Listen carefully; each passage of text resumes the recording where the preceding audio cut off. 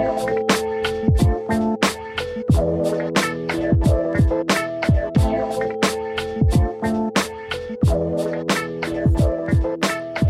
and welcome to the Commander Theory Podcast. I'm Nick Beatman, and today I'm here with a special guest, Valerio, probably better known as @GolgariGuy on Twitter. Thanks for coming back on the show. Thanks, Nick. It's always a pleasure. So the last time you were on, we hinted at a discussion about red, and this is that discussion. So we're going to focus on mono-red Goodstuff and whether that's possible, and if so, what does it look like? I'm going to start by laying a whole lot of context and data out there, and then we can really dive into red specifically. I want to start with a definition and tell me if you agree with this. I tend to think of Goodstuff as a deck that doesn't necessarily rely on its commander and which relies more on raw card power than on synergy to win. Do you think that's fair? Yeah. I absolutely agree with this definition. I would also maybe like to expand a little bit on it in the sense that I think that many people, when they think about Goodstuff, they think of cards that are, they are powerful in any deck, like independently of the commander. So we're thinking about stuff like, I don't know, like Ristic Study and Smothering Tide. So for me, like a Goodstuff deck is a pile of cards.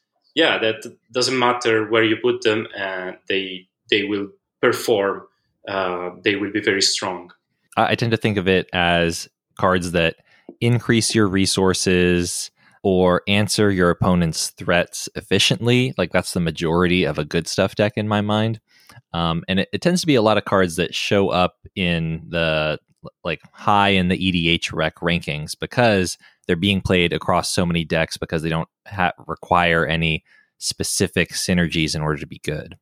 Maybe I was just thinking we could add also cards that can easily end the game on their own. There are not that many in Commander, but maybe, I would say resources, answers, and then, cards that can easily end the game.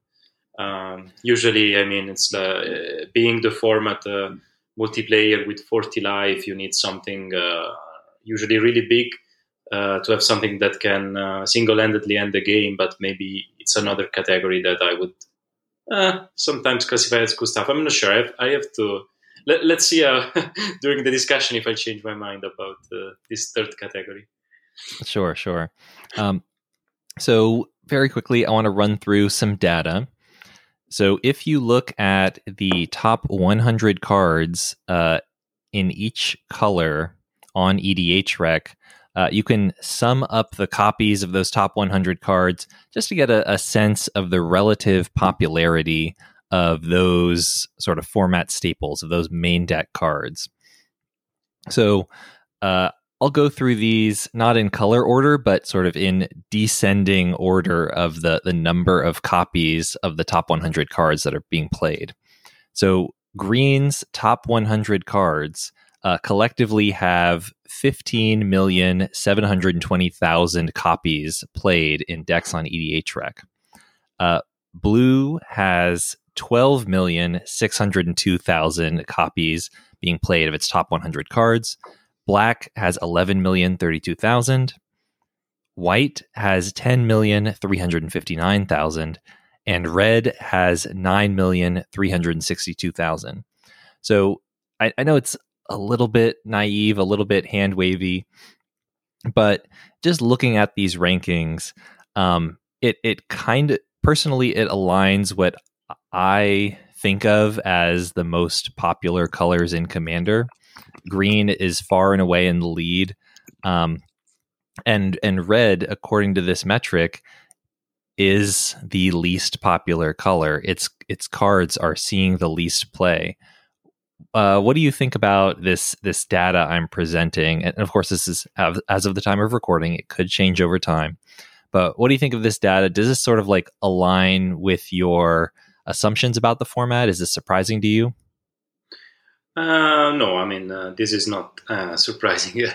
I would say that, my kind of preconception about Commander is that the green, black, and blue colors are the most prevalent and the most powerful, and that white and red are kind of lagging behind, despite the fact that, as we will also discuss during the podcast, white has improved a lot during the past years.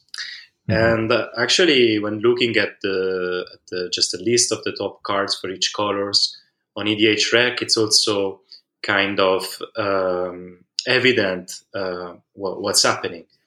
And if you look at green, you will see that a large part of the most played cards are ramp cards. If you look at blue, you will see that you have counter spells and card draw, which is what blue is known for. Black has a lot of tutors and removal. White has a bunch of removal spell and board wipes. And red, I mean, this is what we will discuss during the episode. But like, even if I'm thinking about like what's the role of red as a support color in Commander, there is not a single thing for which I would say red is the best at this. Because I mean, we'll also discuss probably this point during the episode. I mean, the answer completely changes if I'm thinking about 60 card formats. I would say red is the best at aggression and being fast, like the burn decks, like the red deck wins. But this archetype does not exist in Commander. Does not work really well in a 40-die format. And so, yes, like we get all we need in terms of producing more mana, drawing more cards, and removing threats from white, blue, black, and green. And red is it's not clear what its role as a support color is. So it makes perfect sense. Yes. So I want to take a moment to sort of like walk through this exercise I did, and I'm sure you've got experience in this arena as well. But in order to prepare for this episode, I wanted to just go through each of the monocolors and just make decks with as many of those top 100 cards for each color as I could, just to get a sense of like what is the color default to doing, what is its base game plan before you start like building around your commander. If you couldn't cast your commander at all, what would a typical mono green deck look like, or mono white or mono black, whatever.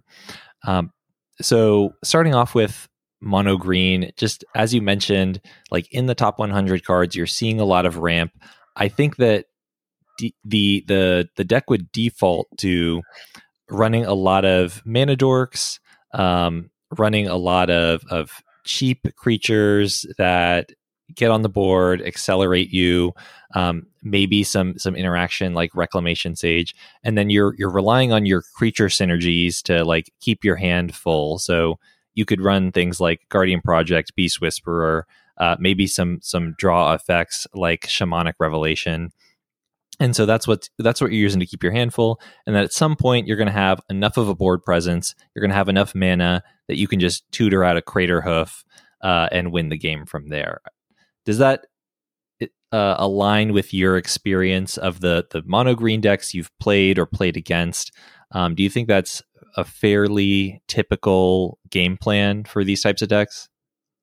I mean, absolutely. And also, I mean, I should say, mono green, like green, is not is not only my favorite color in EDH, but it's also the color that I'm most familiar with when building decks. Like the color that it's easiest for me.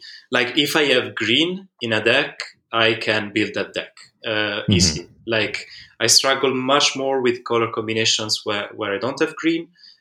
When I have green, in some sense, like I feel that I have everything that I need. And this is also admittedly because I'm a big fan of creature strategies, and of course, green is the best support color for creature strategies. But like if I have green in my the colors of a deck that I'm building, I know that I will not have any issue like building an efficient mana base. You can even do it on a budget, because the fixing and the ramp that you get is like the top of any other color, no contest. Then like card draw is amazing. The only thing that basically you're required to do is to play creatures, and this is what the color wants to do anyway. And actually, I would say this is not the only. It's not only what green wants to do, but it's what Magic wants to do as a game. What the tendency that Magic, has taken in the past years is to improve the quality of creatures. After many decades in which the creatures were much less powerful than spells. Yes. So now the creatures are so good, and green has the best ones, that you don't have to make any sacrifice to play more creatures. And green is the color that favors you, for playing creatures. So card draw is amazing. Ramp is amazing. The creatures are the best for their mana value of any color. And you also have the best tutors that tutor for creatures. And the finishers are, there is just an embarrassment of riches. You have Crater Roof, you have Tooth and Nail, you have Finale of Devastation. The tutors are also often the finishers. Like green has it all. For me, like if you tell me to build a mono green deck, I will. It will take me half an hour, because like it's by far the easiest for me. Yeah, that was my experience as well. It was super. I barely had to change just like the top 100 cards to get a functional deck when I was trying to build mono green. And then one like subtle benefit of building mono green, and I think part of the reason it's so popular, is also because it tends to interact less with its opponents. It's more about going over the top. I think in some casual circles, there is much less stigma associated with winning by doing the mono green thing than there is by like, I'm going to play a control deck and counter all your spells, or I'm going to kill all your creatures. Like green is just like, I'm going to do my thing and go over the top, and I'll win often without like really disrupting you a whole bunch. I mean, there's a lot of like artifact and enchantment disruption, but overall, I feel like it's less disruptive than the other colors. Yeah, absolutely. Like it is true that if you look at the removal options for some types of permanents, like creature. Well, okay, this is maybe not even so true. Okay, let's go over. Let's maybe quickly mention what are the weaknesses of green, or what are often considered the weaknesses of green. And you just mentioned the lack of answers, right? So green is very good at removing artifacts, enchantments. I think that also the ability to remove creatures has improved a lot in the past years, because we got some really good fight spells, or spells that, I don't know, maybe we can call them punch spells, like spells like Ram True, that they're not really fight spells, but you have only your creatures dealing damage to the opponent's ones. And we got some really good ones. And usually green is the color with the biggest creatures. So these are, in most green decks, they perform as kill spells. I mentioned already Ram True. Now we got the new Contest of Claws. And there is also one that I really like is Tail Swipe, which is a 1 mana instant fight spell. So creature removal is also pretty good. So you don't have board wipes, for sure. Like there are some cards that are similar to board wipes, like Azuri's Predation, or Apex Altasaur. Exactly. I mean creature board wipes, because if you want to destroy artifacts and enchantments, that's really easy, like with Bane of Progress and these kind of cards. But this is also, a weakness that is kind of fake weakness, because if you're playing the green strategy, usually you should, if your deck is doing its thing, you should have the biggest, scariest, meanest board. And so, like, it should be your opponents that are trying to wipe the board to contain you, and it should be the one that, that will lose the most if a board wipe results. So yeah, I mean, you should force your opponent to wipe your board if your green deck is doing the right thing, is working correctly. Yeah, I definitely agree with that. I think you can, for the most part, kind of just ignore what your opponents are doing and just be confident that like you are the danger. Like they need to worry about you because you have this like inevitability that you will probably just amass more resources than your opponents if you're left unchecked. All right. Do you want to move on to blue and mono blue good stuff? Yeah, let's go. So mono blue good stuff is pulling in a lot of those things you mentioned. It's pulling in the efficient counter spells. It's running a lot of efficient card draw, and it's playing the game largely at instant speed. It has a couple of like quote unquote board wipes, just like that are mostly mass bounce effects in like Cyclonic Rift, Evacuation, similar cards. And the challenge with blue is perhaps the win condition, and a lot of the things I would classify as win conditions in the top 100 blue cards are really just combos. I think that mono blue is going to default towards playing a long game, like countering threats as they arise, drawing cards, and then hoping to tutor out some kind of combo that will then win the game. Does that sort of align with your experience with mono blue? Absolutely. And I mean, I love to build monocolor decks and two-color decks. And one of the decks that I've had for the longest time is Braids, Conjurer Adept, like the blue Braids. And I built the deck a long time ago, and I decided to put a restriction on the deck to make it a bit different from the other Braids deck. And it's a very simple restriction. I am not playing any Eldrazi.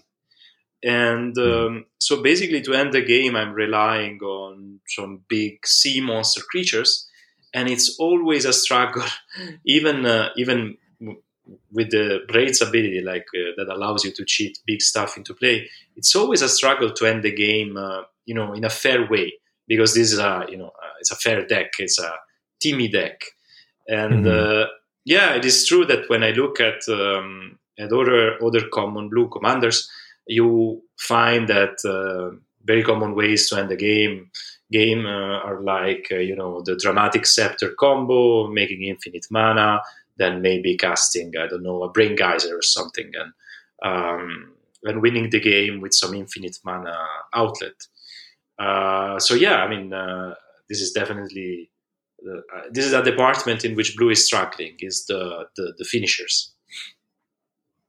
Absolutely. All right. Any last thoughts on blue? Or are you ready to move on to black? Because I feel like you have plenty to talk about for this one. Yes, for sure. I think that blue, I would put it just barely above red in its ability to stand as a monocolor in EDH.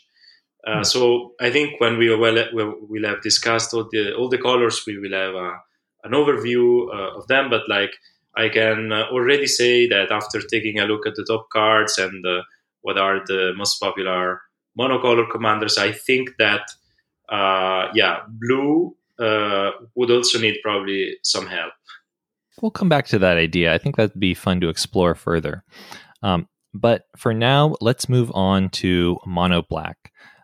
So when I look at the top black cards on EDHREC, it's as you described, a lot of mass and spot creature removal, a lot of tutors, and then there's also it's also very effective at recurring cards from the graveyard for value. So I think a mono black good stuff deck would be kind of like the classic mono black control. You would really keep the board clear of threats. Maybe you would have some ways to attack your opponent's hands, but you're just protecting yourself by killing everything that comes down. And then you have a lot of efficient ramp options. Like Cabal Coffers is, of course, a staple in this color identity because it gives you so much additional mana over the course of the game. And then there's also some other mana doublers that you might look into. And then I think in terms of win conditions, the classics are like Exsanguinate or Torment of Hailfire, just these ways to just like kind of kill your opponents without having to commit anything to the board, really. It's just, I have reached this point where I have ridiculous amount of mana, so I'm going to use that to directly kill you. Does that mesh with your experience? What does mono black look like for you? So this is an interesting question because I have a mono black deck that I like, but like for many years I was trying to build a mono black deck that would feel kind of unique and with a strong identity. And what I realized is that every time I tried to build a mono black deck, it ended up basically being the same cards with a different commander. And the kind of cards I'm talking about, so as I mentioned, I'm a fan of creature strategies. So the type of pile I would end up with was basically a lot of creature that would have some ETB or some die trigger that would be beneficial for you, that would make your opponent lose resources, then some ways to recur your creatures from the graveyard, some drain effects like Blood Artist, Zulabor Cutthroat, and the deck would always end up feeling always the same kind of pile. I tried different commanders, but it was always so similar. So now my current mono black build, which I built because I wanted something extremely casual, like to play with some new players, is the Haunt of Hightower, which is kind of a Voltron commander, which is, there's some discard and sacrifice elements, but so I think that mono black works extremely well, maybe even too well, in the sense that, I don't know, I think that we are lacking some novelty factor. Like I really personally have been struggling to find something that would feel fresh. I don't know if you had the same experience if you tried building some mono black decks.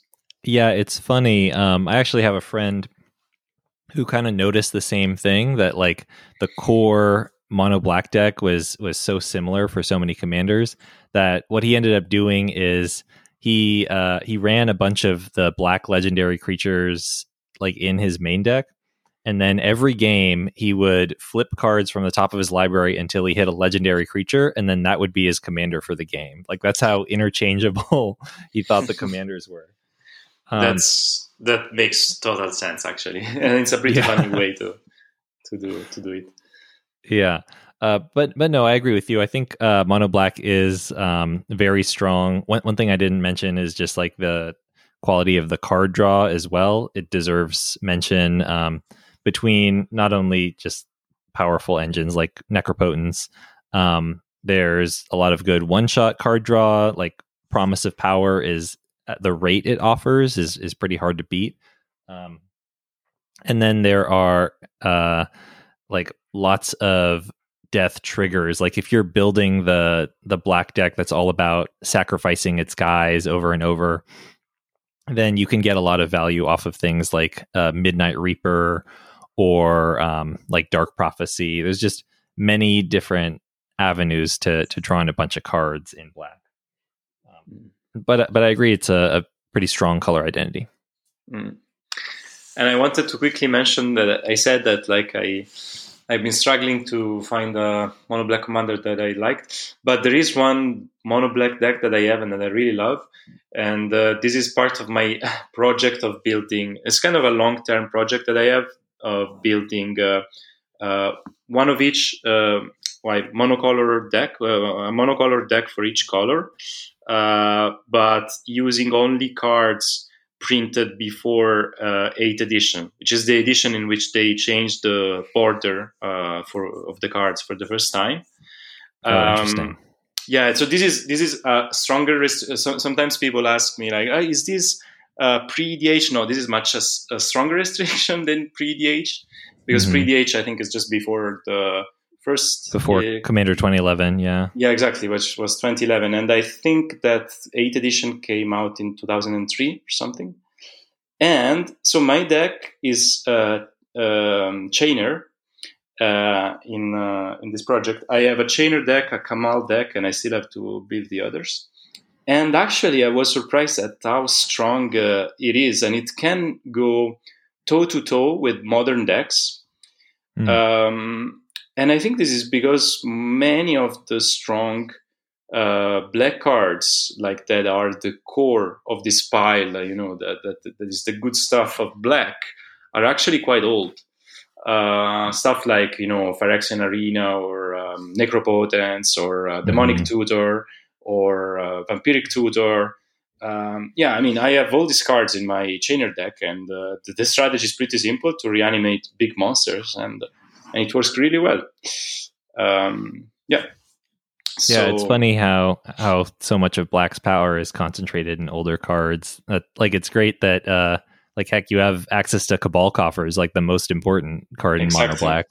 Yeah. Very cool. Okay, let's move on from, I think, the easier Goodstuff decks to build to one of the more challenging ones. So recently ish, in the last couple of years, I've been tinkering a lot with mono white Goodstuff. I just noticed that Wizards has been putting a lot of juice into white lately. They're clearly trying to give it a lot of new tools in Commander. So I've just been slowly tinkering with a deck, adding the new staples that Wizards is printing to try to get a sense of what does mono white Goodstuff look like, and is it viable? And when I first started with this deck, it was just not good at all. It was still lacking in a lot of key areas, including spot removal. The suite of cheap creatures wasn't really there yet. But over the last couple of years, it really has gotten a ton of stuff. I would say, we did a whole episode on this, but it's gained a ton of new tools. And I think that I think it's great on spot removal. The card draw is getting there. There's enough things like Esper Sentinel, Archivist of Ogma, that you can kind of keep your hand refilled as you're answering your opponent's threats. And some of the biggest hurdles, or rather one of the biggest challenges I've noticed, is just winning the game. I've had games where I've played this deck and my opponents just conceded because I clearly had control of the board, but also clearly wasn't going to win anytime soon. So it was it can be not fun to play against, and of course you will eventually run out of answers.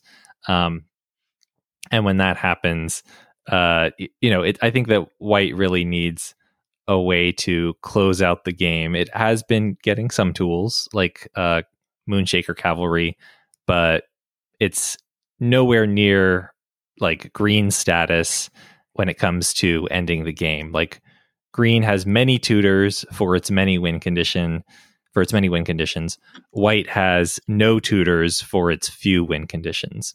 And that, I think, makes it challenging to close things out with mono white. But this is, I think, the first three colors we went through are pretty solidified in terms of what their Goodstuff decks look like. I'm curious, what's your take on what mono white might look like these days, given how much change there's been over the last couple of years? Yeah, so I should mention I never tried to build a mono white deck personally. I'm taking a look at your list. The list. Not I think not the Lauren of the Third Pact list, but the mono white good stuff list that you prepared. And first of all, it's impressive to see how many of these cards are from the past. I would say 4 years. Like really, really a big part of them is very recent. I think that White is finding again. Let's put it this way. I think that for some part of the recent history, Green was kind of stealing part of the identity of White, or was kind of had part of White's identity, and I'll explain what I mean. And this is not something that I think, but it's also something that is often is a topic that is often discussed by Megan Smith. I hope I'm remembering the name right. Is the Green member of the Council of Colors. Mm-hmm. Green is the best at creatures. But for some time, Green was the best at both going tall and going wide. So you would have the best payoffs for going tall, like Rishkar's expertise, and you would have the best payoffs for going wide, like Crater of Behemoth. And white, despite being always, the color of White Weenie, the color of going wide, didn't have many tools to actually close the game with small creatures. And I feel that now, and I actually know that now they are trying to give back this strength to White. So the ability of like winning by having a large number of small creatures and closing the game using this army of small creatures is something that should be White, not Green. And it's going back to White with cards like not only the card draw cards like Welcoming Vampire that let you draw cards when small creatures enter the battlefield, but also with cards like the Moonshaker Cavalry that you mentioned, which is basically White's Crater of Behemoth. And I should also mention that another White finisher that I really like, and it works quite well with having, an army of small creatures, more or less, let's say, it's Akroma's Will. And I found that that card, like in any creature deck that has White, you always want that card. It's one of the best finishers for creature decks overall. So I think this is an aspect of White that was stolen from by Green for a time, and White is getting back. And I think we will see it also in the future. And I hope that we get more finishers along the lines of Akroma's Will and Moonshaker Cavalry. Mm-hmm. Definitely. So mono white, good stuff. Could definitely use some work. I agree with you there. But it's getting there. It's the improvement over the last couple of years has been vast. Let's move on to red, though. And this is the deck when I was doing this exercise, when I was coming up with all of these lists. This is the deck that was by far the most challenging for me. Because as you mentioned, there isn't a lot of coherence in the top 100 red cards on EDHREC. And it's not clear. It's not clear how I'm interacting with my opponents. It's not clear what my win condition is, how I'm going to win the game. It's not clear like how I'm going to refill my hand over the course of the game. There's just so many question marks that I had when building mono red good stuff. I think there's just a ton of challenges for this color identity. And what has been your experience trying to build mono red good stuff? Or what do you think the game plan is supposed to be? What do you think the strengths and weaknesses are? how does it feel relative to the other monocolor identities? Well, I'll mention first that I built a mono-red deck once, and it was a Burgy deck, a Storm deck. I think I played with it like once or twice, and then I took it apart because it was extremely boring. But I think that this is just because it was a Storm deck. So basically, you wouldn't do much until you had your big turn, and then either you whiffed and you lost, or you won the game. But so this is my experience building red decks, mono red decks. I think I would like to start once again by the top cards, because I think that we can understand a lot by taking a look at them. And maybe I can read just some of them, like just names, to give the listeners an idea of like why I have the impression that this identity that the other colors have really clear is missing for red. So going from the most popular card to the less populars. So we have Blasphemous Act, Chaos Warp, Jeska's Will, Fateless Looting, Vandal Blast, Dockside Extortionist, Deflecting Swat, Thrill of Possibility, Abrade, Etali Prima Storm, Gamble, Lightning Bolt, and then we start to see some cards that are really specific to some strategies, because we see Stormkiln Artist, which makes sense, if you're building a Spellslinger deck, but it's definitely not a card that you would include in any deck. Then we see Impact Tremors, which makes sense if you're building a deck that plays a lot of small creatures. Then we see Valagut Awakening, which is generally good. But, we don't have to go down too much in the ranking to see cards that are very specific for some strategies. Like, just a little bit down, there is Goblin Bombardment, which is definitely a card that I wouldn't include in, any red deck. And for the other colors, we have to go much further down, I think, to see these very specific cards. And also, there is no clear identity that is coming from the top 20 cards. There is some removal, there is some kind of card selection, there is some ramp. Yeah.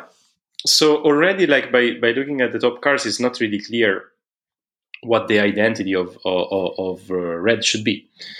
And it's not helped by the fact that some of the things it's dabbling in here, it doesn't have a lot of deep options for them. Like Blasphemous Act is the number one card on this list, but how many board wipes does red have that are on the same power level as Blasphemous Act? It is singular in its quality. It's kind of difficult. Like if you saw that and thought like, I'm going to build a red control deck, then you're going to have a lot of trouble, because it's like, okay, you get your Blasphemous Act, maybe you get your Chain Reaction, but the quality drops off really fast. And if you want to wipe the board with like a Starstorm, then you're going to have to pay like 7 or 8 mana to do it. It's just like the efficiency of most of its board wipes isn't there. And then there's kind of a similar problem with like the creature removal we see. Like, okay, you've got Abrade, you've got Lightning Bolt on this list, you have Chaos Warp, but for the most part, it's challenging to answer high toughness creatures in red.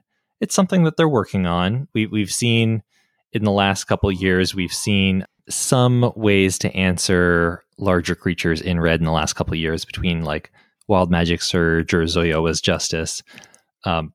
But still, it's not nearly as many as we would need to feel comfortable in a game of Commander. Certainly not as many as the other colors have access to. I definitely agree. I think Blasphemous Act might even be the most popular board wipe in EDH, if I'm not mistaken. But it's a singularity. You only have this one, and then the second best one is a huge drop from Blasphemous Act. And I think this is also the problem when discussing the issues of red with other people. Like I was some time ago I mentioned on Twitter the fact that that red would need some help in Commander, and one of the most common answer I got was like, red needs help, but you have Dockside Extortionist, Deflecting SWAT, Jessica's Will, you have Chaos, not Chaos War, but maybe Blasphemous Act, and of course, like these are excellent cards.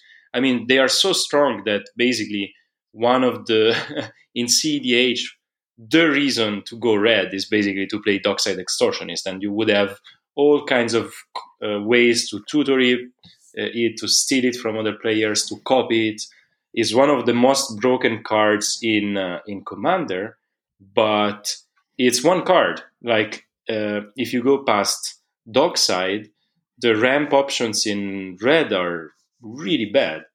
If you go past Jessica's Will, the card draw. I mean, it's not so bad. It has improved in the past years, but like it's a huge drop, like from Jessica's Will to the next best card draw spell, and the same is true for most of these cards. And also, we see some cards, and this is I have some cards, or some of these cards I have a personal issue with, because like I don't know, like we see some of these cards in such a high spot in the ranking, and I think that this is wrong. And I'm talking about Faithless Looting, which is a great card if you can take advantage of your graveyard. But many people just treat it as some card advantage or card selection spell, which I'm not sure how good it is, because Faithless Looting is gives you no card advantage. Actually, it's card disadvantage, because you use one cards to draw two, and then you discard two, so you lose three cards to get two. So if you can use your graveyard, is good, but otherwise it shouldn't be treated, in my opinion, as a staple. And the same thing is true for Gamble, for example. I totally agree with you there. Faithless Looting is fine if you're doing some kind of reanimator strategy or otherwise recurring cards from your graveyard. If your graveyard is a second hand, then you don't mind so much. You're able to recoup the loss. But like it certainly doesn't feel good to run it in, say, like in a deck that has access to card draw in other colors. Like if you're playing a blue-red Spellslinger list that isn't interacting heavily with your graveyard, then why would you choose to run this when you have blue card draw on the table? Or if you're running like a red-black list that isn't messing with its graveyard, why would you run this when you have black card draw available? It is strange to see it so high in the rankings when in most multicolor identities you have better options barring graveyard interaction. Yeah, and I think, I mean, this could be its own episode, but I think it's part of what I call the trap cards, like cards that are known to be really strong in other formats. And for some reason, I think that, I mean, because of this, I think people perceive them as much stronger in EDH than what they actually are. So another example, just to mention it, because I think is exactly the same as Faithless Looting, is Brainstorm. Like Brainstorm is the fourth most popular blue card, and I keep seeing new players including Brainstorm in their deck, probably because they go on EDH Rec and they see it. It's a card that, if you don't have a critical mass of fetch lands or top deck manipulation, does not make sense in a generic deck, at least to me. But I think these are cards that, probably because they are very popular in other formats, or I don't know, maybe there is another reason. But there are some cards that I really don't understand why they're so high, and Faithless Looting is one of these. Yeah, it is certainly strange. So I think that, like, compared to the other colors, it's just really difficult to. Actually, let me ask you about win conditions. Going through the top red cards, we see some controlling cards, we see some combo cards, we see a lot of cards that appear to be restricted to narrow color identities. Just from going through the top red cards, like how do you think a red Goodstuff deck is supposed to win the game? This is definitely another department in which red struggles. I think that, you can definitely go the combo route. Like there are some mono-red combos, like Dual Caster Mage and Hit Shimmer. But red on its own struggles to tutor for these combos. So basically, you're relying on drawing them. There are some ways to deal damage based on the number of non-creature spells you cast, but all of these are is like a critical mass win condition. Like you need a lot of these cards and you need some turns to actually close the game. I would say that like when I think about cards that I would use as finishers in a mono red deck that does not have any specific strategy or any specific game plan. Personally, I think of cards like Insurrection. Of course, they rely on the fact that your opponent has to play creatures. But I think, at least if we're talking about casual tables, this is usually the case. Insurrection is a classic commander finisher that is still quite effective. Of course, the higher the power level, the least likely is that you'll be able to win a game with Insurrection because it costs 8 mana and because maybe other people are not are relying on combos rather than killing you with combat when the power level is higher. But these are cards like Insurrection, Mob Rule are some of the cards that I would say they don't require such a big setup. You can just cast them and try to win the game with them. But apart from this and combos, there's not so much that I see. Yeah, the one thing that there is a critical mass of in red that could potentially serve as a win condition, or is just like huge X spells. Could be Comet Storm, it could be a Rolling Earthquake for a ridiculous amount. We do have a ton of those, just like big X spells that deal damage to players. Depending on how you see drawing the game, if you're like me and think that drawing the game is basically the same as winning the game, that could be a potential win condition. But it's not the same as like how black is able to run Exsanguinate or Torment of Hailfire, because black is always going to have its Cabal coffers, and you also don't have to devote a ton of deck slots to these win conditions in a black deck, because you can also just tutor the Exsanguinate out when you're ready, or tutor the Torment of Hailfire out when you're ready. In red, there are some cards that could potentially generate a huge amount of mana to get you to the point where you're able to Comet Storm the table, but finding them is difficult or impossible. And then finding that Comet Storm itself is also quite hard. Like what is the second like Mana Geyser? Or maybe it's Dockside, but what's the third card of that quality that's able to take you from very little mana to a ton of it? Getting the big rituals consistently is a challenge, especially because the few ways that red has to go up on cards, which are like Impulse Draw and Wheel effects, those don't work well with like setting up a combo. Like if you have a Mana Geyser and a Wheel of Fortune in your hand, you can't use the Wheel of Fortune to dig for the Comet Storm, or you can, but you're gambling there. Like you can cast the Mana Geyser and then cast the Wheel of Fortune and hope that you get what you need. But it's not the same as how like any other color can just draw tons of cards. Okay, here's my second combo piece. Now I kill you. And same with like Impulse Draw. If you Impulse Draw into like one half of your combo, but the other half is nowhere to be found, you're just gonna have to fire it off or lose it forever. you just can't sandbag things in red. Yeah, absolutely. I was thinking exactly the same. Like, of course, you have these big damage effects, but like you're not able to produce easily the large amount of mana that you need to actually use them to end the game, as you would do with black or green. And black doesn't only have Cabal Coffers; it has Nirkana Revenant, it has Crypt Ghast, it has a lot of ways to produce a ton of mana. It has the tutors, as you mentioned, to get these cards. And also, I wanted to mention, since you mentioned wheels, that I also think that these cards are sometimes a trap. Like cards like Wheel of Fortune, they are treated as staples by many players. Of course, Wheel of Fortune as a reserve list card, it has an insanely high price.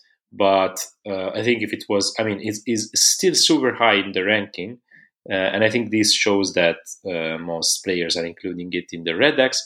I think it's an excellent card, but you should really be careful like how you use it, because this is a multiplayer game. So you are drawing 7 cards, but you're giving 21 cards to your opponents. And if you don't have a way, to stop them from interacting or winning right there, you could just lose the game because of a wheel. Just to mention that something that is considered as a staple way to get card advantage in red is much riskier than what you might think, which is really thematic for red. I mean, red is the color that's supposed to do risky things to gain an advantage. That's a great point there. So, like, Wheel of Fortune can certainly bring you up on cards, but it's best in a situation where you're digging for something that will win you the game right now.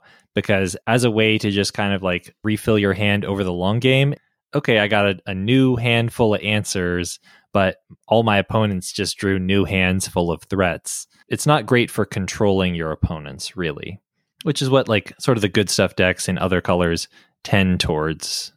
Yeah, absolutely. What do you think? Like, because we both tried to build this kind of Monored good stuff deck.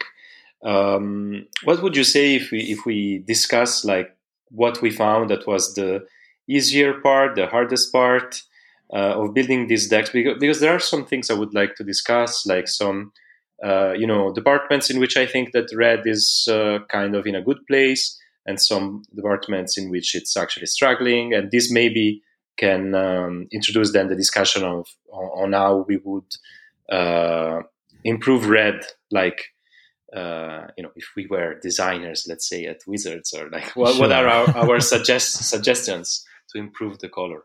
Let's have you go first, because it's difficult to find the bread on like a compliment sandwich here. Okay, so I tried to build a Monored good stuff deck. I actually chose a commander, but just I tried to choose a commander that didn't give the deck any specific direction. So I chose Urabrask the Hidden, like the original Urabrask, which is just, creature you control have haste, creature your opponents control enter the battlefield tapped. So there are some cards that specifically, let's say, combo with Urabrask, like for example the card Smoke. That's a red enchantment for red. Each player can untap only one creature per turn, I think. But I didn't, for example, include this card because I really wanted to keep it, I just used the commander as a kind of signpost. Okay, so let's see. So what I liked and what I didn't like.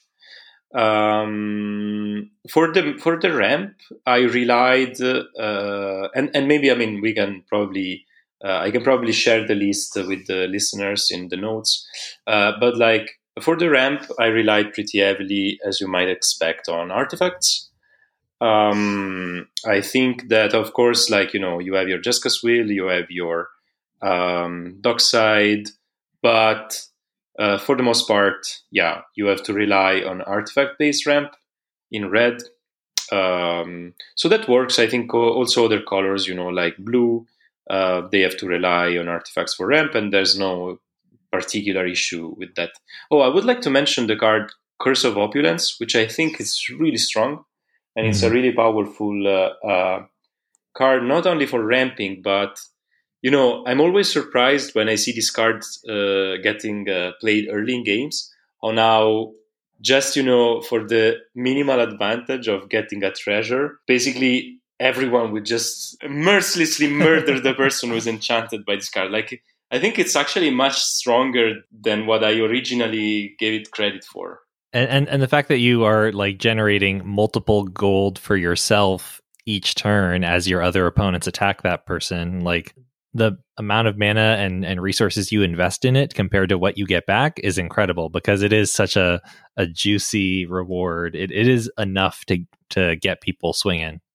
Yeah, not only it gives you resources, but it diverts attention from you to the player, to the poor player who's enchanted by the curse. I think it's one of the best, maybe the best curse, and one of the best ramp cards in red. This is a really good one. Okay, so for the ramp, you have to rely on artifacts. So the answers, like removal, board wipes, as we discussed, already in this department, red is lacking a little bit, as we mentioned. And in particular, I mean, the creature removal is damage based, which means that for the most part it is balanced, and this is a big theme. I think for red, it is balanced. It must work for also 60 card format. 60 card? Mm-hmm. Yeah, especially for the spells that can target any target, like Lightning Bolt. Yes, okay. One red mana, you can remove many of the most popular commanders. It's not so bad. But like, if there is some big creature that you have to get rid of, it becomes much more difficult. You're basically relying on your Chaos Warp, Wild Magic Surge, Soyowa's Justice, and that's it. Like, there is basically nothing else. If you have, a Blightsteel Colossus that you okay, so which one? So my Wild Magic Surge wouldn't even work for that. So if you have to really get rid of a big scary creature, you have those three cards, and that's it. So already here we start to see some problems. In building this list, I just felt like the things I most like about red, and I think red's greatest strengths, are things it's not in the best position to capitalize on. Or one thing I would say that red is the best at is sculpting its graveyard. Red has now so many of these cheap rummaging spells that if your game plan is like, I'm going to get a big fatty into my graveyard and reanimate it on like turn 3, like you kind of would like to have red in your color identity. You would really like to go, Tormenting Voice on turn 2, discard some horrible monster, and then play like an Animate Dead on turn 3. But red doesn't have the ways to interact with its graveyard that it really needs in order to make those types of cards good. And another thing I noticed as just like, this actually is pretty sweet, is like extra combat spells, but red's creature quality is not incredibly high. Yeah, this is something I wanted to mention, actually. I definitely felt the same, like that the good creatures that I try to build actually a deck that tries to end the game fairly, like just with creatures, because I didn't want to give it any specific direction. And I have to say that I struggle to find a critical mass of good quality creatures. Yeah. Like if I had 15 or 20 professional face breakers, or just like a curve of professional face breaker type of cards, then suddenly like the relentless assault type cards would become really insane. Like if I had all these creatures that could generate mana as they attacked, but also potentially convert that mana into cards, then I could sort of kind of like not quite combo off, but just have incredible turns where, okay, I attack with my 3 face breakers, get 9 treasures, play a relentless assault, do it again, just go up on mana, go up on cards. That would be incredible, but it's just really difficult to find that level of quality at the really low end of the mana curve. It's like, okay, you could run Ragavan, but there's just not nearly as many as I think we need. Maybe Inti is there. I just want cheap red creatures that I don't feel embarrassed about playing, and that can sort of contribute to my ability to win the game later, in the same way that, green is running all these mana dorks because they're just good cards, but they become a resource when you're counting out your, like, exactly how much pump you're getting off Craterhoof. And kind of the same for white too. Like, white is running, these Esper Sentinels, or these Deep Gnome Terramancers, these Skyclave Apparitions, because they're just fine cards, but they become a resource when you draw the Akroma's Will. So I want red to be able to do that as well, to unlock its aggro enablers. Yeah. And I mean, white and green capitalize on these creatures also, because not only because they help you close the game, but because if you draw them late game, they usually also draw you cards, because maybe you have your Welcoming Vampire, you have your Guardian Project on the field, so you just play your Llanowar Elf and draw 1, maybe 2 cards, and red has nothing of the sort. I'm happy you mentioned Inti, because I think it's a promising new efficient creature for red. Actually, it would be also, I think, really interesting to build around him as a commander, because it has this ability that lets you basically impulse draw when you discard. That works really well with how red draws cards, which is also a good segue probably in the next category, which is card draw. I also found that, in the category of card draw, we are still struggling quite a bit in red. Personally, I really like the direction that Wizard has gone in the past few years, which is of giving us more efficient impulse draw options, but I still feel that we don't have a critical mass of them. I'm a big fan of cards like Reckless Impulse and Wren's Resolve, because they are basically, first, they're very efficient. Basically, I should probably say these 2 cards are exactly the same card, and basically what they do is that for 1 colorless and 1 red at sorcery speed, you exile the top 2 cards of your library, and you can play them until the end of your next turn. So I like that they are efficient. It's like 2 for 2 cards for 2 mana, and you get not only your current turn, but also your next turn to play them. So it, sometimes it can feel bad if there is the clause that you can play the card only until the end of the current turn, and then you don't have the mana to do so, and you lose the card. But I think that when you can play them until the end of the next turn, is feels much better. So I'm a fan of these cards, but we don't have enough of them to really, make it work in mono red. Yeah, and I enjoy them as well. I think that they're a promising avenue, provided that we have enough cheap things to cast with them. I think that, if you're filling your deck with, if the curve in your red deck is really high, they do lose some value. And one unfortunate thing about them is that they can be less good if you have a lot of reactive spells in your deck.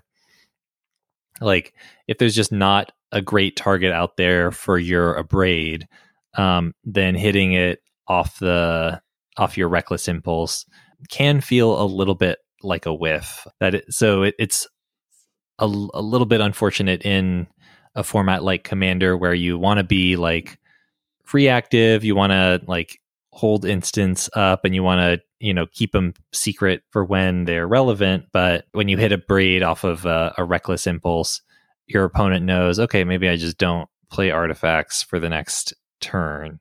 That is a downside, but I do certainly like that they are giving red new ways to go up on cards. The final thing that I want to mention about building the deck, and then maybe we can we can talk about our suggestions on how to improve the color.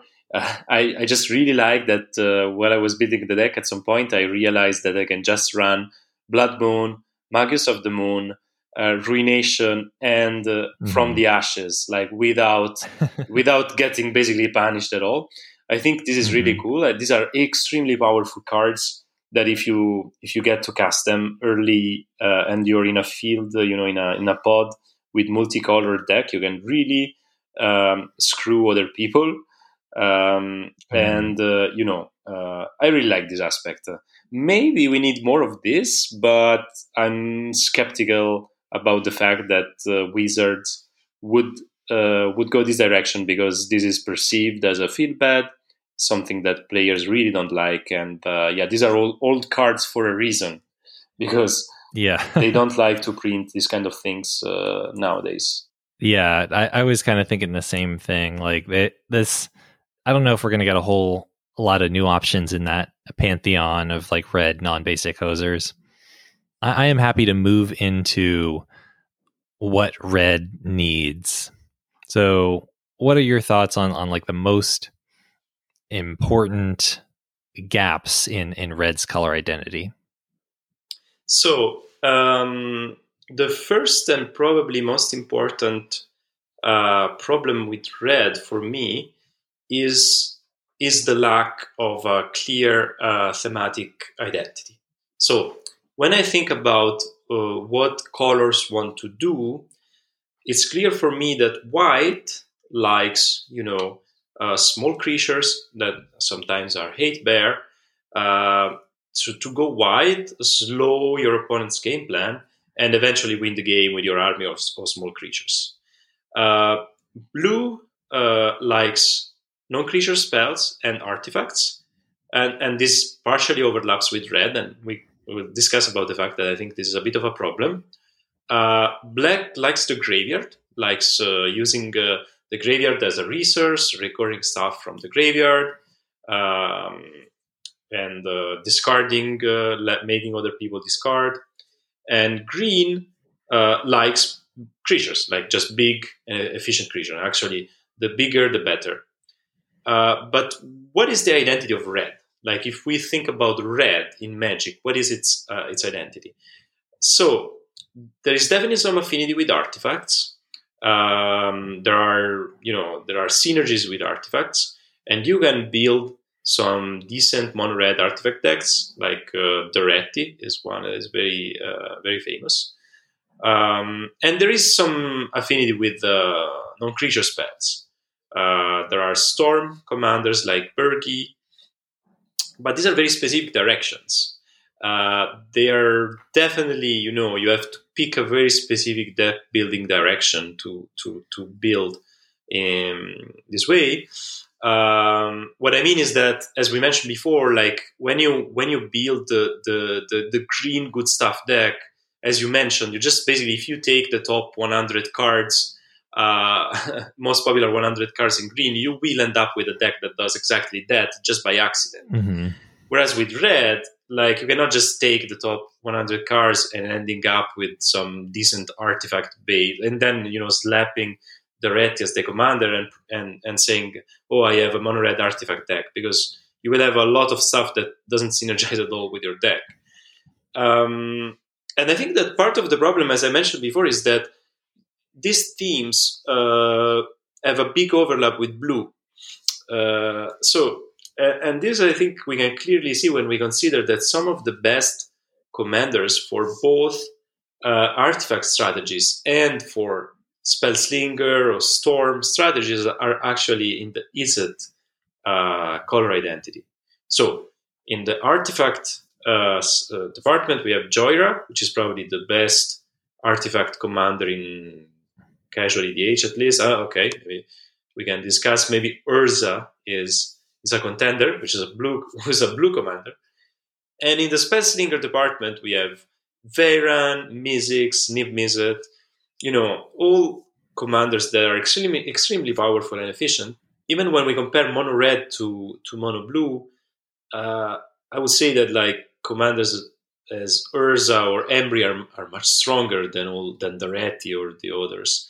So what I mean to say is that even if you want to build in one of these directions, like artifacts or spellslinger, let's say Storm, there's not much of a reason to be much of a payoff in going mono red. Like often, if you just go is it or even blue, you can do it better. So it's not clear what Reds wants to do in Commander to me.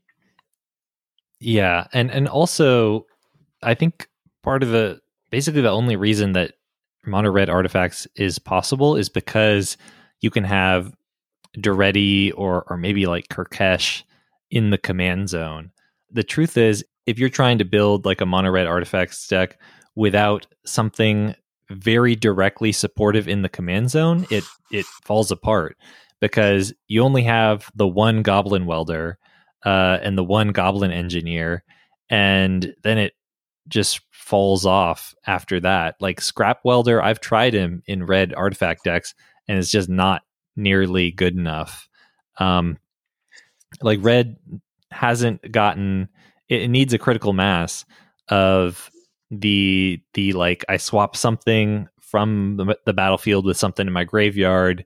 Like if you can consistently get that every game, then yeah, it's really sweet. Okay, I can sculpt my graveyard, I can play some kind of crappy sack fodder, I can get this Portal to Phyrexia out really early. But if you don't have Duretti in the command zone making that happen, it's just not going to be consistent in any way. Absolutely, and I think that the cards that you mentioned, it would be amazing. Actually, it would be a great direction, I think, for the identity of red. Like because we have exactly cards like Goblin Welder, Goblin Engineer, also Trash from Treasure. Trash. I don't remember the name of the Trash for Treasure. Trash for Treasure, exactly. And so this is something that is not the identity of like reanimating artifacts is something that is not explored so much in Magic in general. Like black likes to reanimate creatures. White does a little bit of small creatures and enchantment reanimation. It would be great if red was given more tools to go the artifact reanimation route. I think it would be a great way to give a stronger identity to red. An identity that for the moment is missing, at least in my opinion. Yeah, I definitely think so. And just other forms of graveyard interaction would be great as well. Like Feldon of the Third Path is the only card like it in mono red, just offering this way to, okay, you get to reanimate something for one turn and then it's gone. Like that feels pretty red, and that would give you another reason to make use of your red rummaging spells. And it's doing reanimation in a way that feels more red. That would be a very easy distinction to make between it and black reanimation of like, okay, when I animate dead something, I get it back forever. Whereas when red gets something back, it's only for one turn. That will inform the type of targets you choose. But it's not something that's really been explored in that way. Another thing that would be great is to get more cards like Mizzix's Mastery or Past in Flames or even Underworld Breach. Maybe not quite at the power level of Underworld Breach, but similar, just more you get things back once right now and you're done. That would also give another reason to play around with your graveyard in red. Yeah, so I absolutely agree that it would be great to have also, apart from just ways to reanimate, for example, artifacts from the graveyard, also other ways to to take advantage of spells in the graveyard. It's also interesting that you mentioned Underworld Breach. This is another of the cards that people usually bring up to prove the point that red doesn't need help in Commander. But personally, what I found is that despite the fact that this card is definitely incredibly strong in CDH, I don't find it to be so generically good. Like in my good stuff deck that I try to brew, I didn't even include it because my experience with the card that when I try to include it in a random deck just for value, it never really works. I think you really have to build your deck in a way to really take advantage of the Underworld Breach. Otherwise, it will not, perform. It will not perform well enough. Yeah, it definitely requires some infrastructure to make it happen. You need to have your wheels. You probably need to have some good rituals. If maybe some of the listeners are not familiar with CDH, the way it works in CDH is usually that you have your Underworld Breach, then you have your Brain Freeze and your Lion's Eye Diamond. So basically you can keep looping the Lion's Eye Diamond from the graveyard, making all the mana that you need, casting the Brain Freeze over and over. The Brain Freeze will feed your Underworld Breach, and sooner or later you will get your Tassa's Oracle and end the game by just casting Tassa's Oracle once you're emptied your library. But if you're trying to use Underworld Breach the fair way, my experience is that it doesn't really work very well. So yeah, it would be amazing to have. I think something that exemplifies this is something I wanted to mention. The famous cycle of busted lands from what was it, Urza's Saga? I'm talking about. Yes, yeah. Gas Cradle, Serra Sanctum, Tolarian Academy, and Phyrexian Tower. And and someone said, because the red member of the cycle is famously bad compared to the other ones, is Shivan Gorge. I think it's 2 and a red, tap, deals 1 damage to each opponent or something like this. Yeah. And someone said it should have been tap to add 1 red for each instant and sorcery in your graveyard or something like that. And I really like this idea. Like, blue cares about non-creature spells, but it cares about the non-creature spell that you cast. And red could care about the non-creature spells in your graveyard. And so, more stuff, as you mentioned, as Mythic 6 Mastery, Past in Flames. I think we got recently in the Doctor Who decks a card similar to Past in Flames. I don't remember the name, though. It's like a 6 mana enchantment that gives flashback to the cards in your graveyard during your turn. But it would be nice to have more of this. It's called Return the Past. I'm not sure how good this card is, but I like the direction of giving us more stuff similar to that lets us take advantage of red cards, red spells in the graveyard. Absolutely. Yeah, I feel the same way. Hopefully we see more options like this. Although it is challenging in a color that doesn't have a ton of card draw and doesn't have a ton of tutors. Like, you kind of have to run a critical mass of everything you want to see during a game. You can't just kind of run the 1 Crater Hoof and your 10 tutors, or the 1 Exsanguinate and your 10 tutors. That's an additional burden that Mono Red has to deal with. Yeah, and that's definitely the reason why we need more efficient card advantage options. As I mentioned previously, talking about impulse draw, the situation has improved a lot in the past years, but we still are not there. Just to give an example, like White got Esper Sentinel, and it's not the single card, but it's the fact that in White you have so many ways, like to tutor small creatures with your Ranger Captain of Eos or stuff like that. You give a card like that to White, it's just perfect.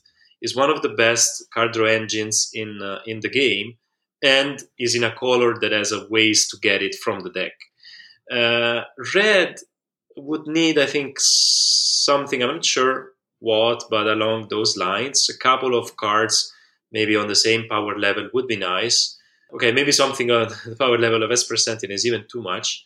But, something that is just generically good, that just fits in Red's color identity, in what Reds want to do, that can give you some decent card advantage. I also want to mention that, like I mentioned how much I like cards like Ren's Resolve, Reckless Impulse. I was so bummed that we recently got one of the best of these spells, which is Seek the Beast. But this is stable. Oh yeah. It's stable to a green card, so it has a green color identity, and you cannot run it in a mono-red deck. Yeah, that's the first one we saw that was just an instant. It was like, oh my god, please let me get this. Exactly. Yeah. I want to ask you, so we've kind of been playing around in the space of here's an existing red card. I want to see more of those. Is there anything that has, up until this point, been off limits for red that you think Wizards should reevaluate their stance on? Because a couple of years ago, the company line on white card draw was white doesn't draw cards. And eventually it became white can draw cards when it would normally say you can't do something. Instead of, you can't cast non-creature spells, it becomes whenever you cast a non-creature spell, if you don't pay the tax, I draw the card. Do you think that there's anything that Wizards should reconsider when it comes to the hard and fast rules of Red's color identity? Yeah, that's a very interesting question, and it's not so easy to answer. So the first thing that comes to my mind is the creature removal, and it's not such an easy, it's not so easy to say, Red just should have creature removal, because we know that there are issues with printing cards that are too efficient at removing creatures in Red. So a very famous example is the card Unholy Heat, which actually is considered by, I think Mark Rosewater considers it a color pie break. And what is the reason? So the card Unholy Heat is an instant that deals 2 damage to, I think, a creature or planeswalker. No, maybe just a creature. Yeah.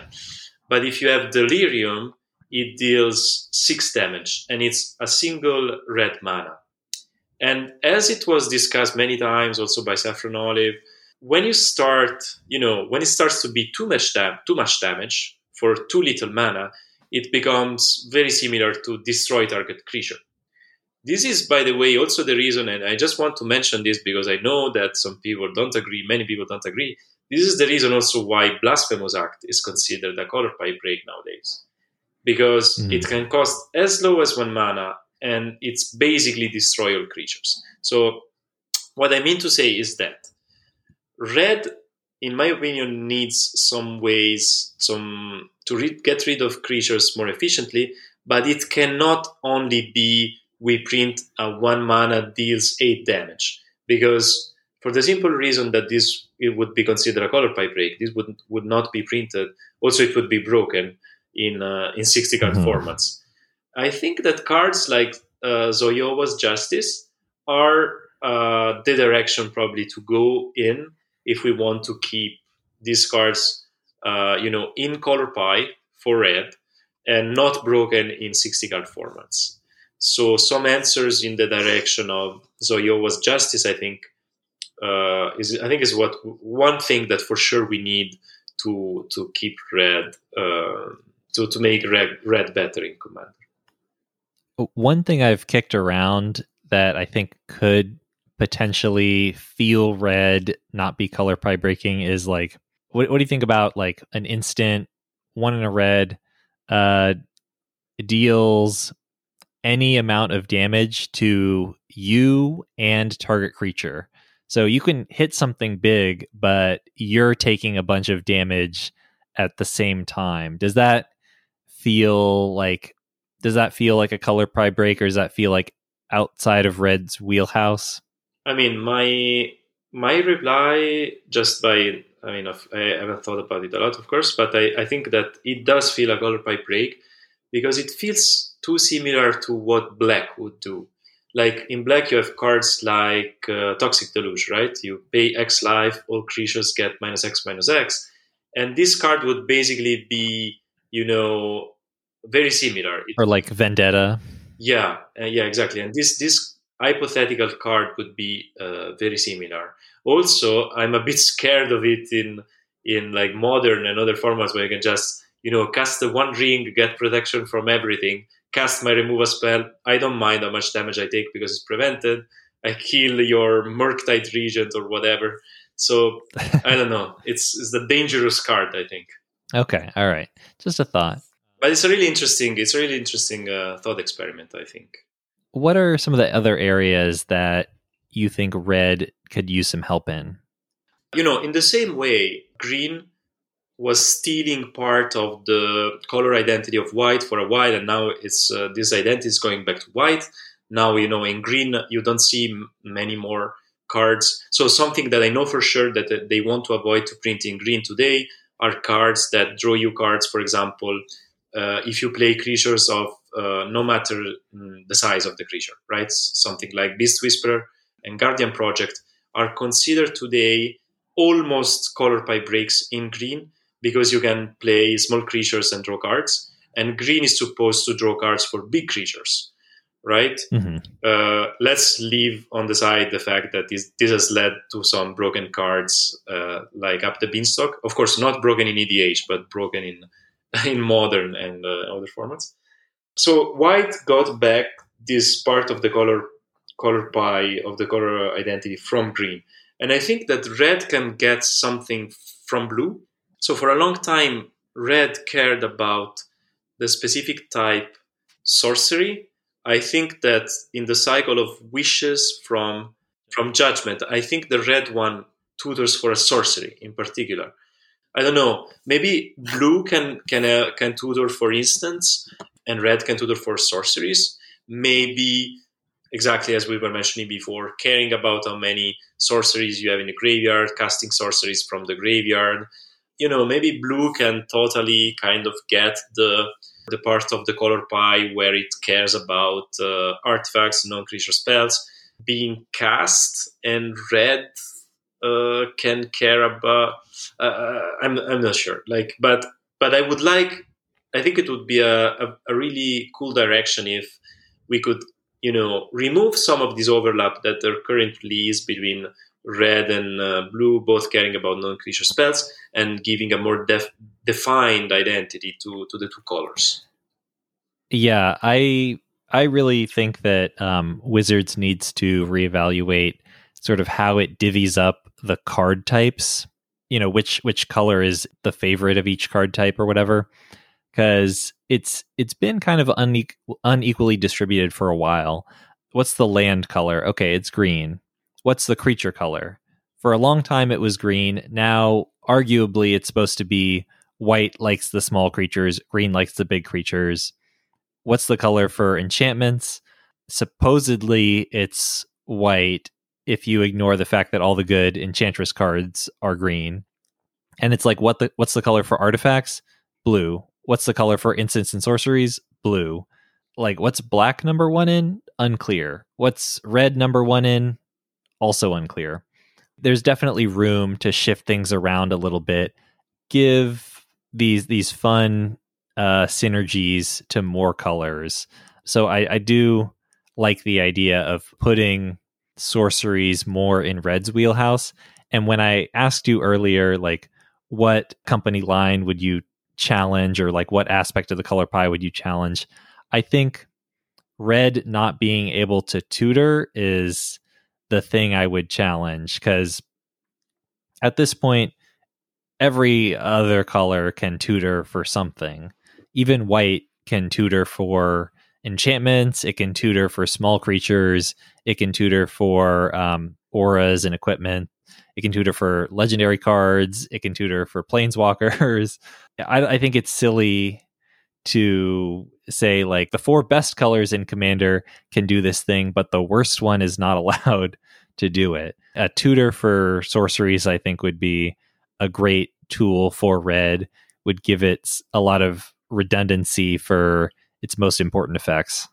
I totally agree. As I mentioned, I would like to see some tutors for sorceries, but I already know what the counter argument would be from a wizard designer, is the fact that tutors don't feel red because red is supposed to be a color that doesn't have a clear plan. It doesn't plan for the future. This is why we get impulse draw, right? Red is a color that's not supposed to plan for the future. It's a color that's supposed to act in the immediate moment.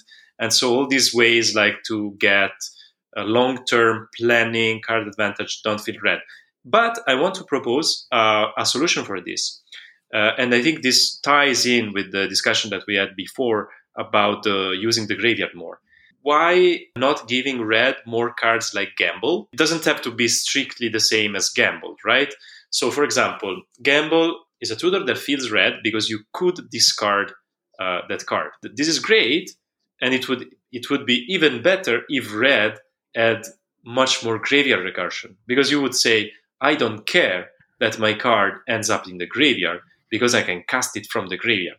So, for example, a card that is really nice to gamble for is Past in Flames, because you really don't care if it ends up in the graveyard or in your hand. You can cast it anyway. And why not give us more of the same, but also like some cards that could be along the lines of Chaos Warp or Tybalt's Trickery. So these are cards that allow you to answer something, but there is an unpredictability factor in the fact that your opponent gets something else. So, okay, this is difficult to make work with tutors. I'm just improvising, I didn't really think about it. But like, of course. What if, for example, we print a tutor that you can tutor for something, and then your opponent also gets something, maybe, by revealing cards from the top of their deck until they reveal a card with a certain type. Or maybe a tutor that you can tutor for 2 cards, and one opponent can choose one at random, and you get one of the 2. Stuff like this. Stuff that feels red, but you can still take advantage of it. And I think that going in the direction of something like Gamble is perfect, especially if we go the direction that we proposed to make the ability of red to interact with the graveyard stronger. So I think we are going in the direction of a color that would have, artifacts and sorceries as their types it cares about, but it would care the same way as black cares about creatures in the graveyard, as opposed to green caring about creatures on the field. Red could be the color that cares about sorceries and artifacts in the graveyard, and not, when they are cast or in the field. And you could get thematic tutors along this direction. I think it would be really cool. I don't know. Yeah, I think Reckless Handling from earlier this year was a really promising sign, and hopefully they play around in that design space some more. Exactly. So they showed us that they can do this by making it feel red, and if we had ways to take advantage of the graveyard even in a more efficient way, these cards would be even better. Because basically the reasoning would be, yes, it feels very red. I don't know if I'm discarding it or not. Oh, but my color is now so good at taking advantage of the graveyard that I actually don't mind if the card ends up in the graveyard, right? Basically, you would have your kind of sometimes entomb, sometimes demonic tutor. Yeah, definitely. All right.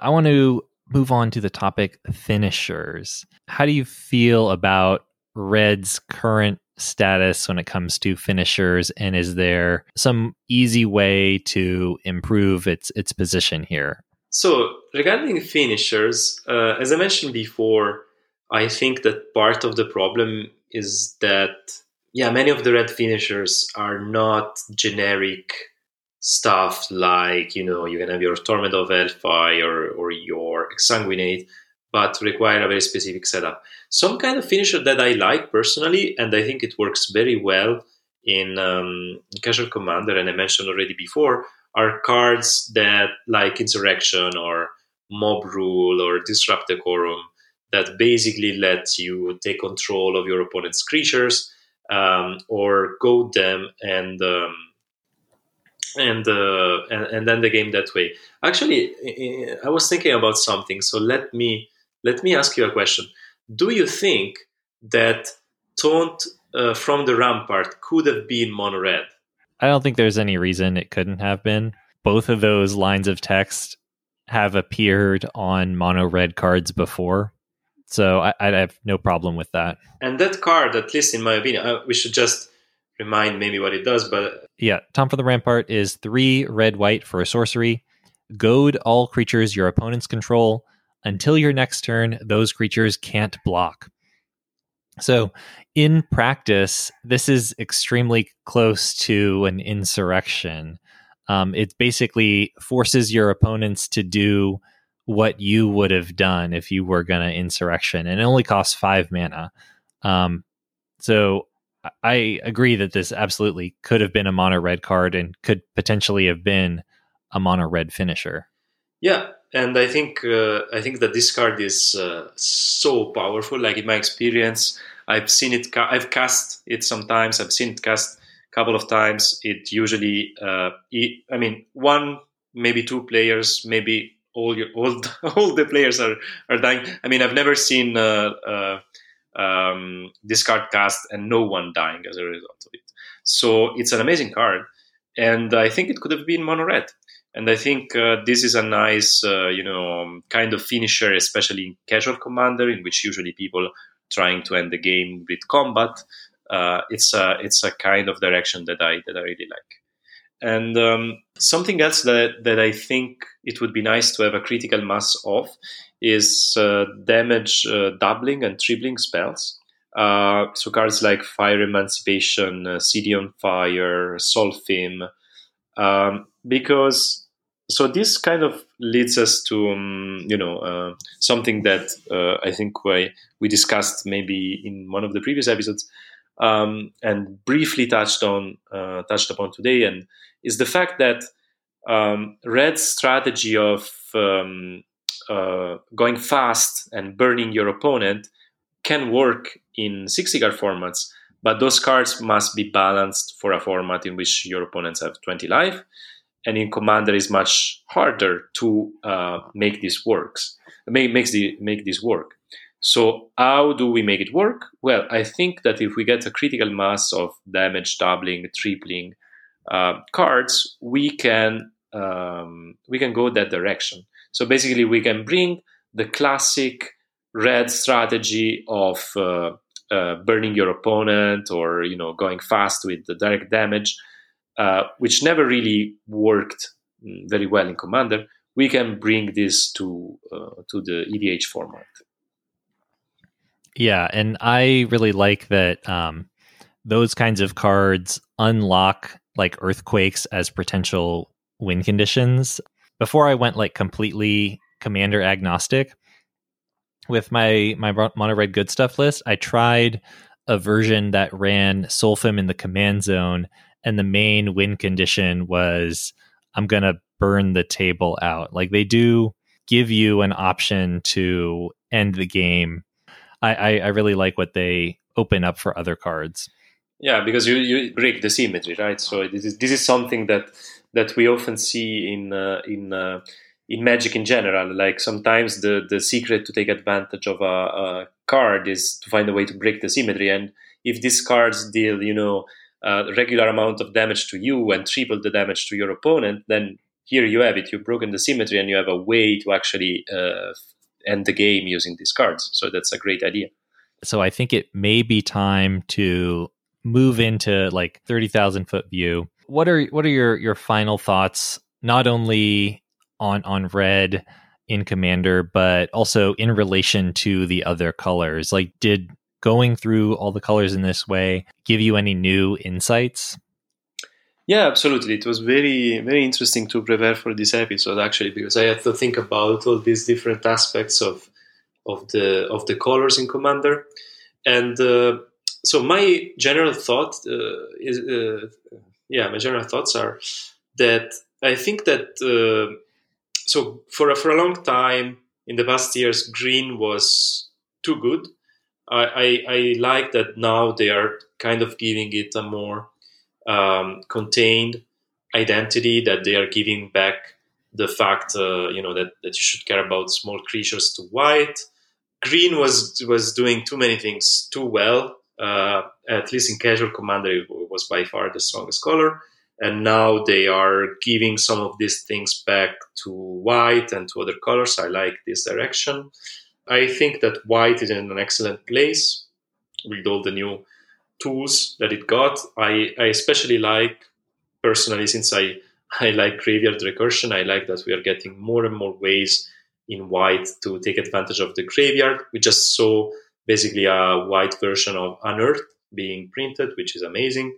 Black for me is kind of a peculiar case, because I think that I would like, as I mentioned before, so I think that regarding power level, it's in a good spot, but it feels a bit stale. So I would like to see more novelty in the commanders that we get in black.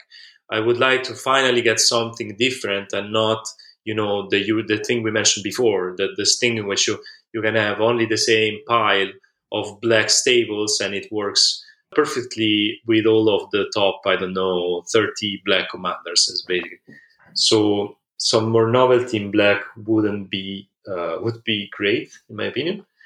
And I think that blue is actually, in my opinion, is very close to red, in the fact that it does need some help, especially in the department of finishers. In the fact, and this is related to red, right? Like in the fact that it needs a more clearly defined identity in Commander.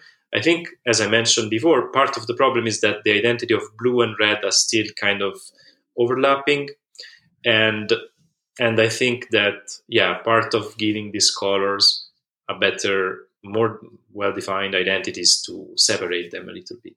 To conclude, I think that blue and red are the colors that need the most help, and not only mechanical help, but I would really, really like my top. If I were designer, like the top priority for me would be really to give them a clear identity. This would be the priority, and then I think everything can come from there. So I definitely agree that green has been at an advantage for a long time. And I have also noticed that it's appeared to be more restrained lately. Appreciated that development. I think it's overall in a good place. I don't mind that there haven't been a ton of new green cards printed lately that really reached the level of format staple. It's okay that that's been kind of pulled back recently. I think white is doing a lot better than it was. I'd like to see the current trends continue, but they're for sure on the right track. Black, I would say, I agree that it's a little stale. One thing I want to see more of is the feed the swarm type cards. It appears to be solidly in black's color pie that it can answer enchantments. We saw a common in Wilds of Eldraine that was just straight destroy target creature or enchantment, but it was at 5 mana, which is certainly not the rate it needs to be in order to see play in Commander. So I think there's a lot of room to build out that suite of cards. It's great that you say black can do this, but if we don't get it at a good enough rate, it's irrelevant. I wouldn't mind seeing more just simple black card draw spells. And then I agree that blue could probably use some better win conditions. Could you expand on how you see blue's position? I didn't really feel that mono blue was hurting. It was just really difficult to win the game. I felt I could answer things. I felt I could refill my hand. But tell me more about your thoughts on blue's weakness in Commander.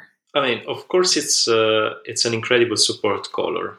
So let's just get this out of the way. If you're just getting the support cards and winning the game some other way, it's great. And I guess that you might, as I mentioned before, you might say I just win with some combo.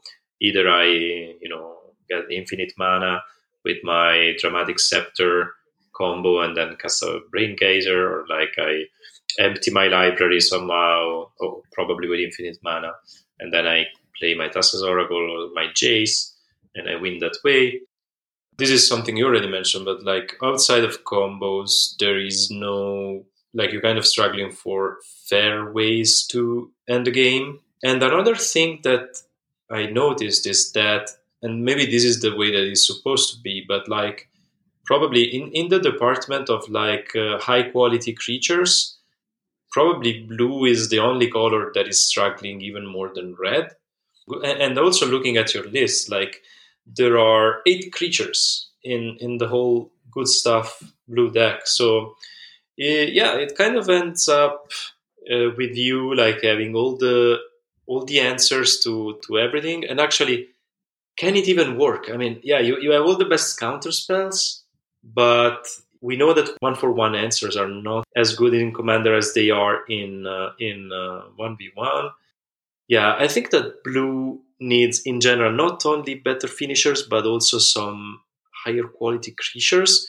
Maybe something that can actually advance your game plan without relying on you taking care of anything that gets cast with just your 1-for-1 answers.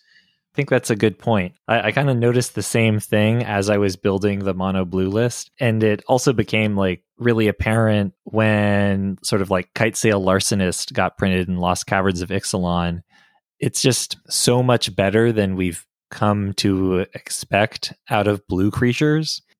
It just automatically, I think, became like a new format staple because there just isn't many cards on that same level of quality. And it is able to scale to multiplayer and answer multiple threats in a way that most of blue's answers can't do. You're right that blue creatures could use shot in the arm. I'm just thinking, maybe I don't know if I help you by saying this. So what if this is the direction that blue creatures could go? So, for example, white always had the hate bears, like the cards that impose some tax and slow down your opponent's game plan. And you mentioning Kitesail Larcenist made me think, like, what if blue goes the direction of like the small disruptive creatures, but they don't disrupt the game in the way that a Thalia would, like just by imposing some tax, or a Grand Abolisher, right? But just by inconveniencing your opponent temporarily. Like, for example, you could have these effects that we have in blue, like this transfiguration effect. In the case of Kitesail Larcenist, is creatures become treasures, but we have this effect like, target creatures become a 0/1 frog or something like that. Or like Tishana's Tidebinder. Yeah, exactly. Precisely that. And what if we get more of this? Like, I don't know, flash speed when it enters the battlefield. For each opponent you choose a creature, it becomes a 0/1 frog until this creature is on the battlefield. Something like this. And it's very important that it is scaled for multiplayer, like Kitesail Larcenist, because as we mentioned, like the 1-for-1 answers are not as good in Commander as they are in 1v1, because you are virtually letting your opponents as a whole going up 2 cards when you do a 1-for-1. In the Lost Caverns of Ixalan commander decks, we saw Bronzebeak Foragers, which is 3 and a white for a 3/4 creature. When it enters the battlefield, exile up to 1 target non-land permanent that player controls until Bronzebeak Foragers leaves the battlefield. And then you can pay X and a white to put a card with mana value X exiled with it into its owner's graveyard and gain X life. How would you divide the line between like Bronzebeak Foragers in white and like Kitesail Larcenist or something similar in blue? Because it feels like they're doing similar things. Is it the transfiguration versus exile? Is that going to be the line we draw between what makes a card blue or white? That's a very good question, and I think that the answer, even though it can feel a bit obvious, is yes. I think with the Larcenist, it's kind of borderline. This is why it's so good, because it transforms the creature into a treasure. But I think that something like Bronzebeak Forger, but as I mentioned before, where the creatures are not exiled, but they become, I don't know, one citizens or like something, as Blue has always been doing with its enchantment. I think it will still feel in flavor. Or for example, it could be something related to phasing. Like for example, we have Suspend, which is I think I mean just is like a one blue instant. It I think does it exile and give vanishing, right? It exiles and gives suspend. And gives exactly. So sorry, Suspend. I was thinking about Suspend. Exactly, it's the name of the card. But like something similar, but either with Suspend or with Vanishing. And what I mean is like something a bit similar, maybe to Out of Time, the white card, or like Oubliette, maybe. Oubliette, but temporary, right? Okay. So in which you remove something, but it's for a limited amount of time. So it could be like target creature is exiled and gains suspend, or like target creature phase out, but maybe for a couple turns instead of for only one turn.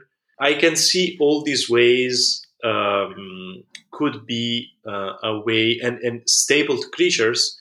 They could be interesting ways to have disruptive creatures, efficient disruptive creatures that work in blue within the color pie. I like that idea.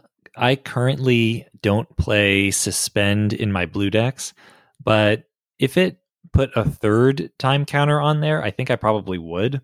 And if it was like, I don't know, I'm not, I didn't have enough time to think about the balance, but like if it was a 3 mana, I don't know, 2/2 with flash, with the same effect, but for 3 of your opponent creatures, would you play it? Oh yeah, easy. Yeah, because I think that's the point. We need answers that answer multiple creatures in Commander. This is really what we want to have the best type.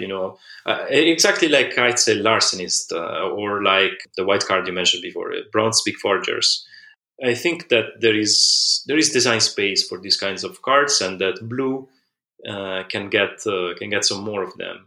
Yeah, it would be nice to see more of blue's power concentrated in answers that feel nicer, because I think there is a lot to think about in terms of designing, not only so that the colors are on like approximately equal power level, but also that they have approximately equal like social costs.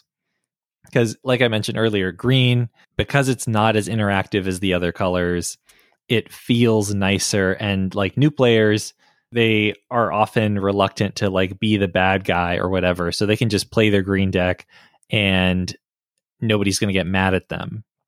But counter spells in blue are like the best thing you can do. You got to run counter spells in your blue deck. So it'd be nice if they pivoted away from, oh, here's a new like efficient 2-mana counter spell that you can run and counter your opponent's like, I don't know, 6/6 beater. Colossal Dreadmaw. Yeah, Colossal Dreadmaw. There you go. And pivot to like, oh, here's a way to like remove it, but in a way that doesn't feel so bad for your opponents, that they'll be like, oh, okay, I'll get it in a couple turns. Or, oh, okay, I just have to answer that pirate and then I get him back. Even if the game ends before that ever happens, psychologically, they're going to feel better about it. And that, I think, will help contribute to what people end up actually playing on EDH Rec. We discussed this in the episode we did some time ago about field bets, about how much counter spells are a huge field bet for new players. So it's definitely... And we also saw how much Wizards is shying away from this kind of mechanics that are perceived as a field bet. Oh, yeah.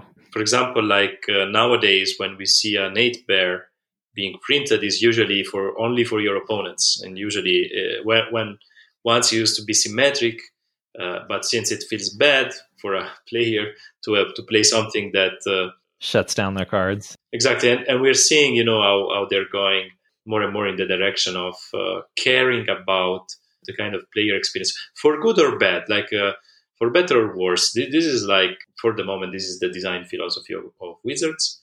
But I think it's also important because in the end, like, when we discuss these things, we always discussed as very enfranchised players who have been playing for a long time.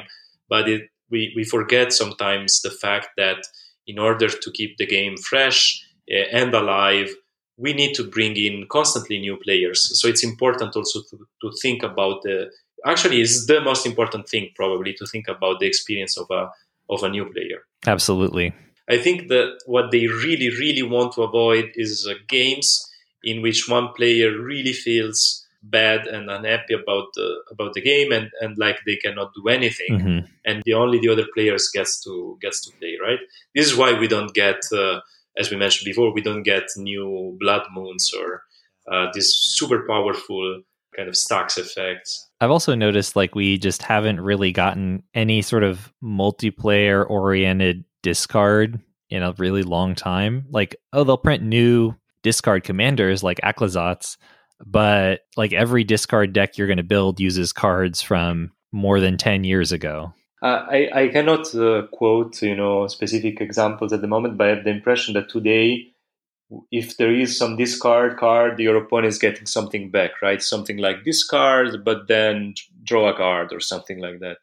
So it's always like, I mean, I definitely see that they have, focused on which mechanics or which play patterns are perceived as feel bad from players, and they're trying to avoid them in the design. So for better or for worse, this is something that probably will stay for a long time. And to tie back to our discussion, this influences how monocolors play out. Okay, we're into the second hour now. I know I asked for your final remarks, but any last thoughts before we wrap up the episode? Yes, I do want to say something. And I want to say that, like, while looking at the decks you built and the one that I built for the episode, the Monored deck, I was reminded also of how fun it is to build monocolor decks. I think this is an exercise that is useful and fun for every Commander player, for the reason that, you really notice the identity of the color, what is missing, what are the strengths and weaknesses. You really work in a way that is as limited as possible. As we often say, restrictions breed creativity. And like one of the strongest restrictions in Commander is to say that you are building using only a single color. And another thing that I really liked is that I noticed that there are some cards that don't see a lot of play in non-monocolor deck that ended up being included in our decks, especially cards that care about basic land types or snow lands, cards like Valakut, the Molten Pinnacle, or Skred, Gravenlore, Dead of Winter. These are cards that you don't find a lot in multicolor decks, so it's cool to have them find a place. Yes, and I really did love in how Kamigawa Neon Dynasty, how they had those like 4 pip cards.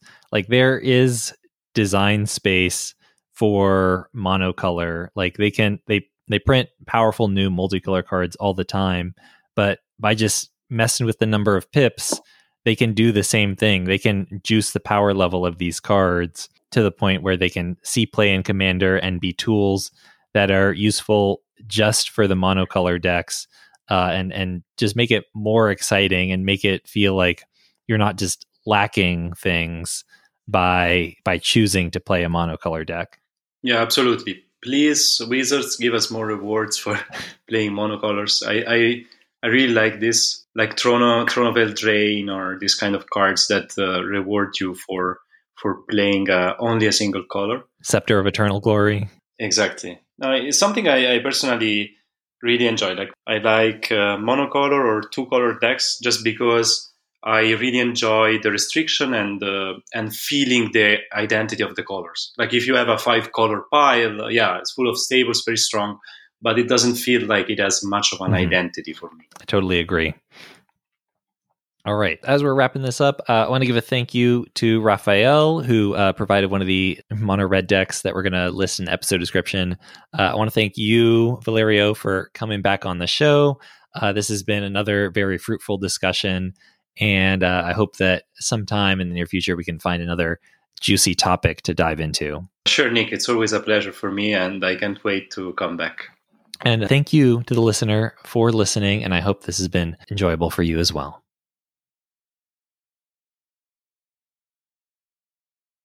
You can reach out to me on Twitter. I'm at Commander Theory. And on Twitter, I am at Fat Bartleby. You can also email us at commandertheory@gmail.com. Our theme song is Lincoln Continental by Nick Cage. You can check him out on SoundCloud. And if you're interested in some other creative projects I'm working on, I have a band you can check out. We are a pink punk, pop punk band called the Have-Nots, all one word like cosmonauts. You can listen to all of our music for free right now. You can just head over to thehavenots.bandcamp.com. That is THEHAVNAUTS.bandcamp.com. And check us out. Let me know what you think.